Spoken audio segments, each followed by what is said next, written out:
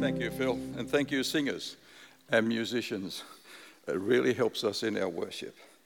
We're very grateful.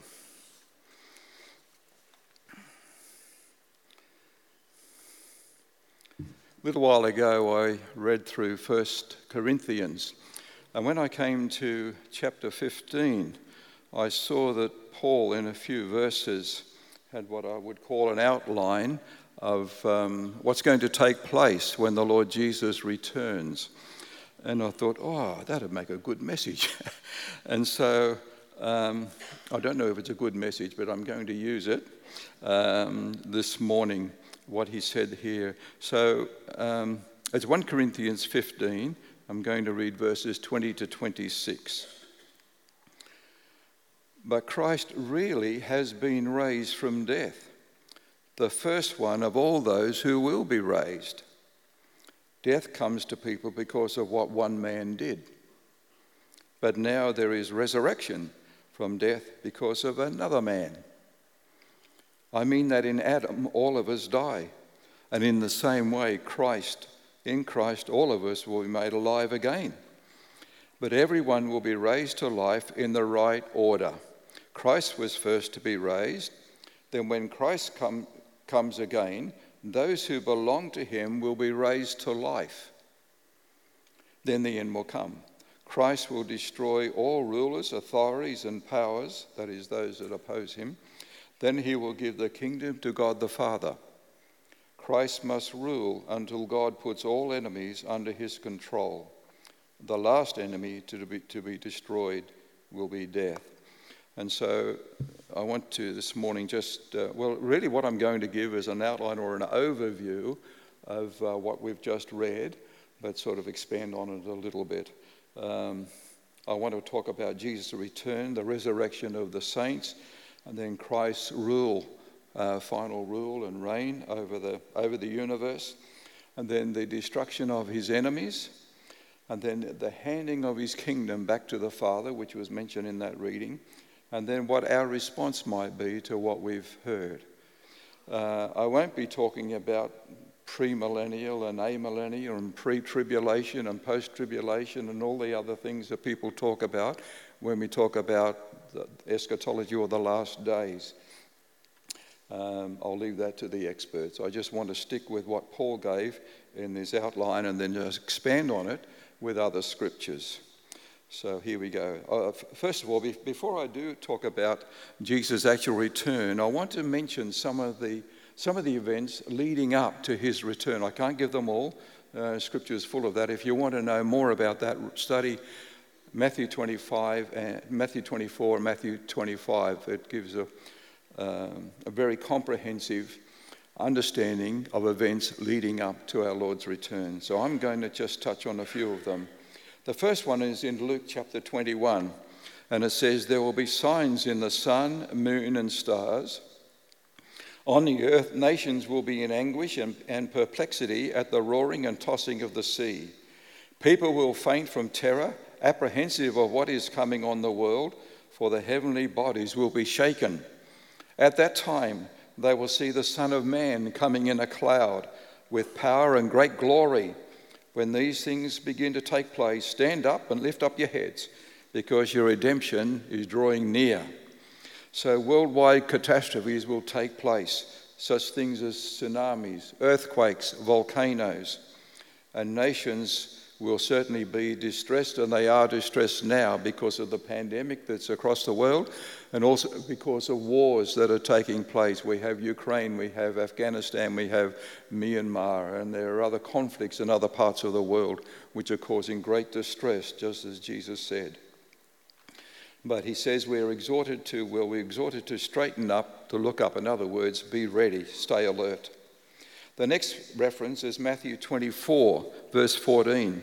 "And this gospel of the kingdom will be preached in the whole world as a testimony to all nations, and then the end will come." The passion of God's heart is that every people group in every nation has the opportunity to hear the gospel of the Lord Jesus Christ. How many times have you heard the gospel? How many times have you explained the gospel to somebody? Did you know that still in 2022, 42% of the people groups of the world, or the nations of the world, have not yet heard the gospel.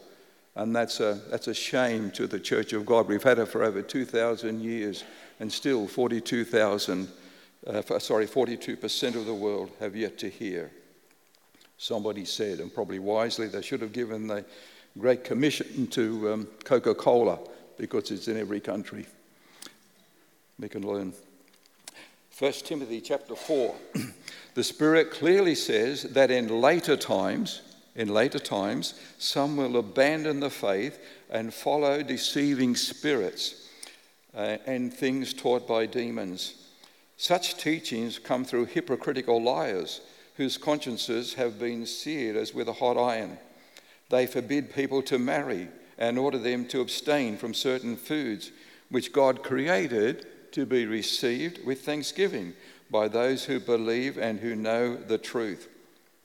And we have all of these today. People are turning away from the faith, even those who have been greatly used of God to bless other people. And there are those who forbid marriage and eating of certain foods. So some have placed themselves back under the old covenant and refuse to be liberated. 2 Timothy chapter 3. But mark this, there will be terrible times in the last days. We need to keep reminding ourselves things are not going to get better, people. Things are not going to get better. There will be terrible times in the last days. People will be lovers of themselves, lovers of money, boastful, proud, abusive, disobedient to their parents, ungrateful, unholy, without love, unforgiving, slanderous, without self-control, brutal, not lovers of the good, treacherous, rash, conceited, lovers of pleasure rather than lovers of God, having a form of godliness but denying its power. Have you seen any of that lately? All you've got to do is watch TV for 10 minutes or even watch the news, and you'll see a lot of that portrayed, sadly. Okay, that's enough about the events leading up to the coming of Jesus. Now we come to his return. Most of you will be familiar with what happened in Acts chapter 1. Jesus was taken up before their very eyes, and a cloud hid him from the eyes of the disciples. They were looking intensely up into the sky as he was going, as you would, when suddenly two men dressed in white stood beside them, and they said, "Men of Galilee, why do you stand here looking into the sky? This same Jesus who has been taken from you into heaven will come back in the same way you've seen him go into heavens." Imagine that, defying the law of gravity. And Jesus ascended into heaven, and in the same way he's going to come back again. Revelation chapter 1, verse 7. "Look, he's coming with the clouds, and every eye will see him, those who pierced him, and all peoples on earth will mourn because of him. So shall it be. Amen." Jesus went up with the clouds, and he will return with the clouds, and everyone will know about it. How? I don't know, but I do know that with today's technologies, news spreads very, very quickly. It doesn't take long for news to get right across the world. Those who pierced him, those who are responsible for crucifying him, will see him. And we read there, all the peoples on the earth will mourn because of him. Presumably that's because they've rejected the gospel of Jesus, they've ignored him, or sadly they may never have heard about him, had never heard the gospel, and so they are grieved, and so they mourn. Mark 13. At that time people will see his angels and gather his elect from the four winds. He will send his angels and gather his elect from the four winds, from the ends of the earth to the ends of the heavens. And so soon after Jesus' arrival, after the tribulation of those days, those who are his will be gathered from right across the world, wherever we are. And then we'll be taken up, as we see in the next passage, which is 1 Thessalonians 4. According to the Lord's word, we tell you that we who are still alive, who are left until the coming of the Lord, will certainly not precede those who have fallen asleep. That is, those who have already died, the saints. For the Lord himself will come down from heaven with a loud command, with the voice of the archangel, and with the trumpet of God, and the dead in Christ will rise first. That's going to be very, very noisy. So noisy it's going to raise the dead. After that, we who are still alive and are left will be caught up together with them in the clouds to meet the Lord in the air, and so we will be with the Lord forever. Hallelujah. The souls of those who have already died are now with the Lord, and their new transformed bodies will rise first. Then we who are left, still living here, will be caught up together with them in the clouds, and together we will meet our Lord and Saviour and be with him forever. Luke 9, verse 26. Whoever is ashamed of me and my words, the Son of Man will be ashamed of them when he comes in his glory and in the glory of the Father and the holy angels. So Jesus is coming, and he's coming in great glory. The glory of the Heavenly Father, the glory of the angels, and his own glory. And that's something not to be missed. And we certainly don't want to be thought of as being ashamed of Jesus and his words. That would not be good. And the last verse for this section, Hebrews 9:28.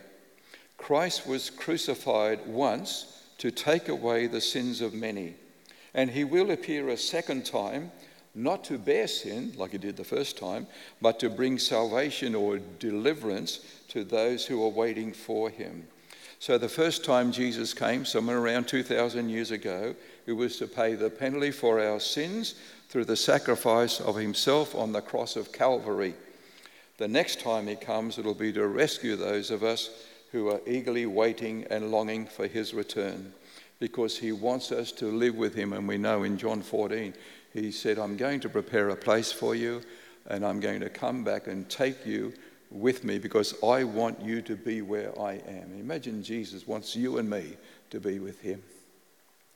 That's grace. Okay, we come now to the resurrection of the saints. The resurrection of the saints and others. Romans 8:11. If the spirit of him who raised Jesus from the dead is living in you, he who raised Christ from the dead will also give life to your mortal body. Your mortal body is the body you've got now, because of his Spirit who lives in you. When Jesus returns, if the Holy Spirit dwells in you, that is, if you belong to him and you've been sealed with the Holy Spirit, then he is the one who will give spiritual life to your earthly body, no matter what condition it's in. And our bodies are in all kinds of conditions, aren't they? But he is going to give us a new body. He raised Jesus from the dead, and he'll do the same for you and me. Jesus was first, he was the forerunner, and we will follow. 1 Corinthians 15. So it will be with the resurrection of the dead. The body that is sown perishable, it is raised imperishable. It is sown in dishonor, it is raised in glory. It is sown in weakness, it is raised in power. It is sown a natural body, it is raised a spiritual body. And just as we have borne the image of the earthly man, that's Adam, so shall we bear the image of the heavenly man, the Lord Jesus. He goes on. Listen, I tell you a mystery. We will not all sleep, but we will all be changed. I saw that sign, I saw those words on the nursery door at a church once, where they put the babies, we will not all sleep, but we will all be changed. I forget where it was or what it was, but anyway, I thought it was very good. I tell you a mystery, we will not all sleep, but we will all be changed. In a flash, in the twinkling of an eye, at the last trumpet, for the trumpet will sound. The dead will be raised imperishable, and we will be changed. For the perishable must clothe itself with the imperishable, and the mortal with immortality. When the perishable has been clothed with the imperishable, and the mortal with immortality, then the saying that is written will come true: death has been swallowed up in victory. To summarize this, our resurrection bodies will be imperishable, they will be glorious, they will be powerful, they will be spiritual. We will bear the likeness of Jesus, not physically, but in his character. That means that the image of God in which we were created and has been marred by our sins will be restored. The change that takes place will be instantaneous in the twinkling of an eye. And death, as we know, will be no more. It will be swallowed up in victory. And to this I want to add Philippians 3, verses 20 and 21. But our citizenship is in heaven, and we eagerly await a Saviour from there, the Lord Jesus Christ, who by the power that enables him to bring everything under his control will transform our lowly bodies so that we will be like his glorious body. There we have it again. We will be like the glorious body or the glorified body of Jesus. 2 Corinthians 4, verse 14. We know that the one who raised the Lord Jesus from the dead will also raise us with Jesus and present us with you to himself or to the Father. So not only will he raise us up, but he'll lead us into the very presence of our Heavenly Father, something hundreds of thousands of saints around the world are looking forward to. But not only will believers be raised, but also unbelievers. And I'm just going to let Daniel, Jesus, and Paul speak for themselves without much comment. Daniel 12:2. Multitudes who sleep in the dust of the earth will awake, some to everlasting life, others to shame and everlasting contempt. John 5:28 and 9. Do not be amazed at this, for a time is coming when all who are in their graves will hear his voice and come out. Those who have done what is good, those who have trusted in Christ, will rise to live, and those who have done what is evil will rise to be condemned. And then finally, Paul in Acts 24. He was speaking to a group of believers. I have the same hope in God as these men themselves have, that there will be a resurrection both of the righteous and the wicked. So I strive always to keep my conscience clear before God and man. And that's good advice too. So Jesus will return, the saints will be raised, and now Jesus will reign. Daniel chapter 7.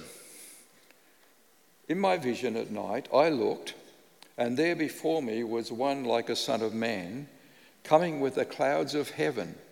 He approached the Ancient of Days, that's God Almighty, and was led into his presence. He was given authority, glory, and sovereign power. All nations and peoples of every language worshipped him. His dominion is everlasting. His dominion is an everlasting dominion that will not pass away, and his kingdom is one that will never be destroyed. This amazing vision that Daniel saw 600 years before Jesus came into our world explains that Jesus is coming on the clouds of heaven, which we've seen repeatedly in these scriptures, and will be given dominion over all peoples and nations. His dominion is everlasting and will never fail or be destroyed. We come to Hebrews chapter 1, verse 8. But about the Son of God, he says, your throne, O God, will last forever. Your throne, O God, will last forever. A scepter of justice will be the scepter of your kingdom. And that's a quote from Psalm 45. So here we have two symbols of sovereignty, two symbols of royalty, the throne and the scepter. Jesus' throne is forever. There's no end to it. It's for all eternity. And that's why the throne features so much in the book of Revelation. Even if you read those 22 chapters and just followed the theme of the throne, your hearts will be blessed. And then, of course, he has a scepter, and it's the scepter of righteousness, and that's the symbol of his kingship. Philippians chapter 2, we're fairly familiar with these verses, I hope, verses 9 to 11. Therefore God exalted him to the highest place and gave him the name that is above every name. We've been singing about that lovely name this morning. That at the name of Jesus, every knee should bow in heaven and on earth and under the earth, and every tongue acknowledge that Jesus Christ is Lord, to the glory of God the Father. So those who have believed on the Lord Jesus Christ to the salvation of their souls acknowledge that there is no higher name, no more lovely name than the name of Jesus, and we gladly worship him. now, and we joyfully confess him before others that he is Lord, the Lord, he is our Lord, and he is Lord of all. But these scriptures also tell us that the day is coming when Jesus returns, that every knee in heaven, on earth, and under the earth will confess his sovereignty over everything and everyone. Now, some of us are used to doing that. We're worshipping him now. We acknowledge his lordship, his supremacy over everything and everyone. But there will be those who will be forced to do it. They'll do it grudgingly in recognition of his sovereignty and of his supremacy over all. 1 Peter chapter 3, verse 22. Jesus Christ, who has gone into heaven and is at God's right hand, with angels, authorities, and powers in submission to him. So everything except the Trinity, God, Father, Son, and Spirit, under the control of the Lord Jesus. The right hand of God is the place of power. It's a place of authority. All beings, authorities, and powers are subject to him, and he's not alone on his throne, but surrounded by 24 elders, myriads and myriads of angels, we're told, and of course of all the saints who have gone before. And Revelation 20 tells us that those who belong to Jesus will reign with him, well, it says, for 1,000 years. I think just indicating that our reign with Jesus will be for a very long time and no doubt will never end. Then consider Daniel chapter 7, verse 27. Then the sovereignty, power, and greatness of all the kingdoms under heaven will be handed over to the holy people. That's the believers, the saints of the Most High. His kingdom will be an everlasting kingdom, and all rulers will worship and obey him. So Jesus will return, the saints will be resurrected, and Jesus will reign over all. And then we come to the destruction or the ruin of his enemies. 1 Corinthians 15, for he must reign until he's put all his enemies under his feet. The last enemy to be destroyed is death. Jesus couldn't destroy his enemies if he was not reigning with all power and authority. And when his enemies are finally abolished, he will continue to reign. And the last enemy to be destroyed is death. This means that death as we know will be no more. All the grief and the anguish and the heartache that we experience with the passing of a loved one will be over forever and ever, never to return.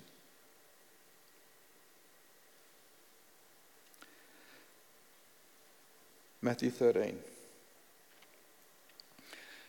The Son of Man will send out his angels, and they will weed out of his kingdom everything that causes sin, and all who do evil. They will throw them into the blazing furnace, where there will be weeping and gnashing of teeth. Then the righteous will shine like the sun in the kingdom of their Father.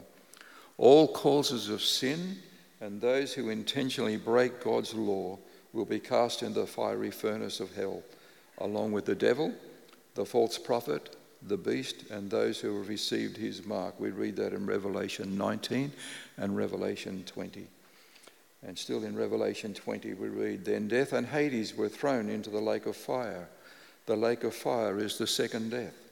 Anyone whose name was not found written in the book of life was thrown into the lake of fire. This is a further confirmation of the end forever of death and Hades. Hades is the realm of the unbelieving dead. And because their names are not written in the Lamb's book of life, they too will be cast into the lake of fire for all eternity. The gospel is the good news. What I've just said then is the bad news. Then there's the handing over of the kingdom to the Father. 1 Corinthians 15, verses 24 and 28. Then the end will come, when he hands over the kingdom to God the Father, after he has destroyed all dominion, authority, and power. When he's done this, then the Son himself will be made subject to him who put everything under him, so that God may be all in all. So everything that Jesus came into our world to do the first time he came has been fully accomplished. And that's why when he was on the cross, he was able to honestly, with all integrity, say, it's finished, it's done, it's accomplished. Then when he returns a second time and God's plan of redemption for his church and creation has been fully accomplished, then Jesus will hand everything back to the Father, and all things and all people and nations will be in subjection to him, will be under his control. And those of us who love him wouldn't want it any other way, would we? So Jesus will return. His people will be resurrected and go to Jesus. Jesus will reign. His enemies will be destroyed, and the kingdom will be returned to the Father. I wonder what our personal response is. What's our heart response to all of that? I want to suggest just four possibilities. In Matthew 24:44, we read, "So you all also must be ready, because the Son of Man will come at an hour when you do not expect him." And so I believe the most important and the most necessary way that any of us can be ready is to know that we are fully trusting in Christ and Christ alone for our eternal salvation. It's not Christ plus my good works. It's not my good works. It's just Christ and Christ alone, because he paid the price fully for us on Calvary. Secondly, there's a warning in 2 Thessalonians, which I think we need to heed. It says, let no one deceive you in any way. Let no one trick you. Let no one deceive you in any way. And this is why we need to soak ourselves in the scriptures, in the word of God, and fellowship with others of like mind, so that we know the truth and we're not misled by other voices, no matter how genuine they may appear to be.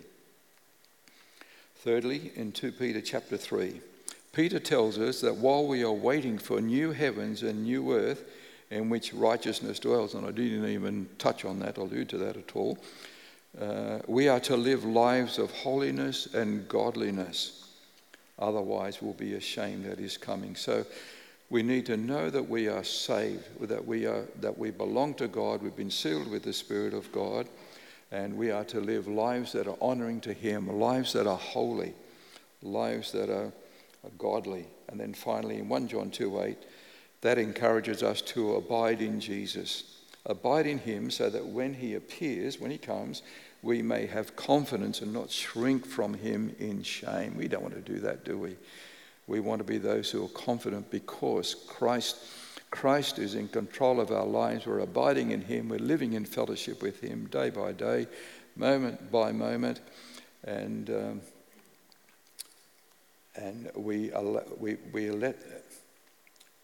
by faith, we claim the cleansing of the blood of Christ over our sins, and we can stand before God and not be ashamed. And we walk with him in obedience and so on. So that's just an outline of what I understand from Scripture, what's going to take place, what our response should be. So I'll just pray briefly, and then our musos will take over. Father, we thank you for your word. We thank you for even just that outline, that overview of what we've seen there.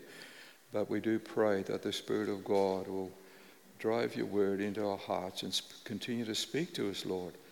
We don't want to be those who are caught out. We want to be those who are ready when Jesus comes. We thank you that it is possible because of your grace toward us. In Jesus' name, amen.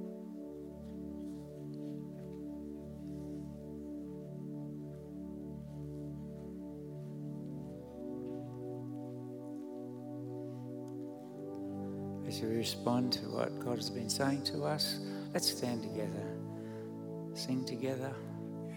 My hope is built on nothing less than Jesus' blood and righteousness.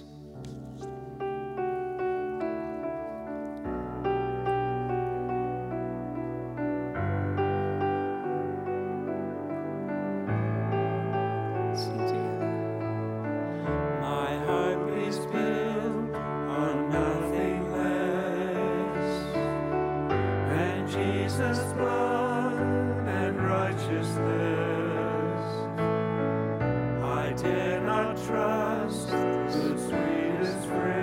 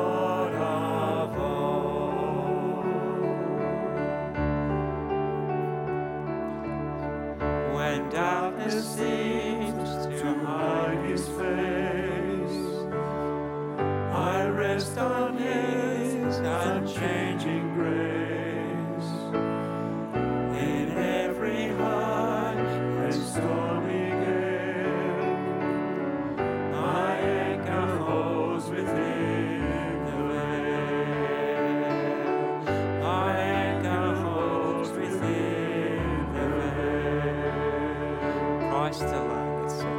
Christ alone, cornerstone, weak made strong in the Saviour's love. Through the storm, He is Lord, Lord of all. When He shall come, let's sing it together. When He shall come with trumpets sound, oh, may I then in Him be found, dressed in His righteousness alone.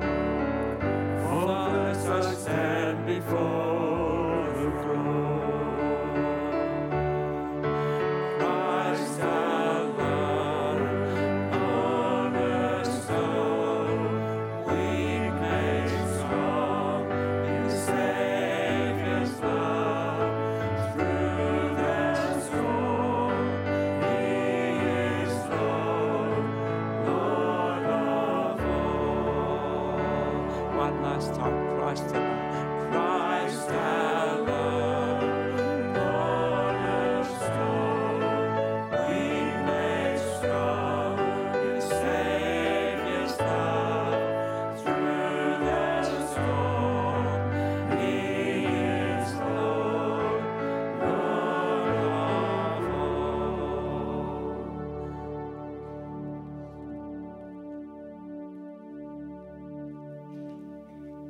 Well, Father, it's been wonderful just to gather together like this to express our worship through the medium of song and prayer and to be able to hear your word. And we've been enriched, Lord, and we just bless you so much. We love the words of that song, Lord. I wish I could repeat them, but you are Lord of all, and we gladly surrender our lives to you. We submit to your sovereignty and your grace in our lives, and we go out from here as your witnesses to make known the good news of Jesus. So we ask, Lord, your blessing upon us because we desperately need that. But we also pray for your blessing through us so that as others are touched by the Spirit of God, those rivers of living water, they flow out from us. In Jesus' name, amen. If any of you would like prayer, you're very welcome to come down the front and some of us will pray with you.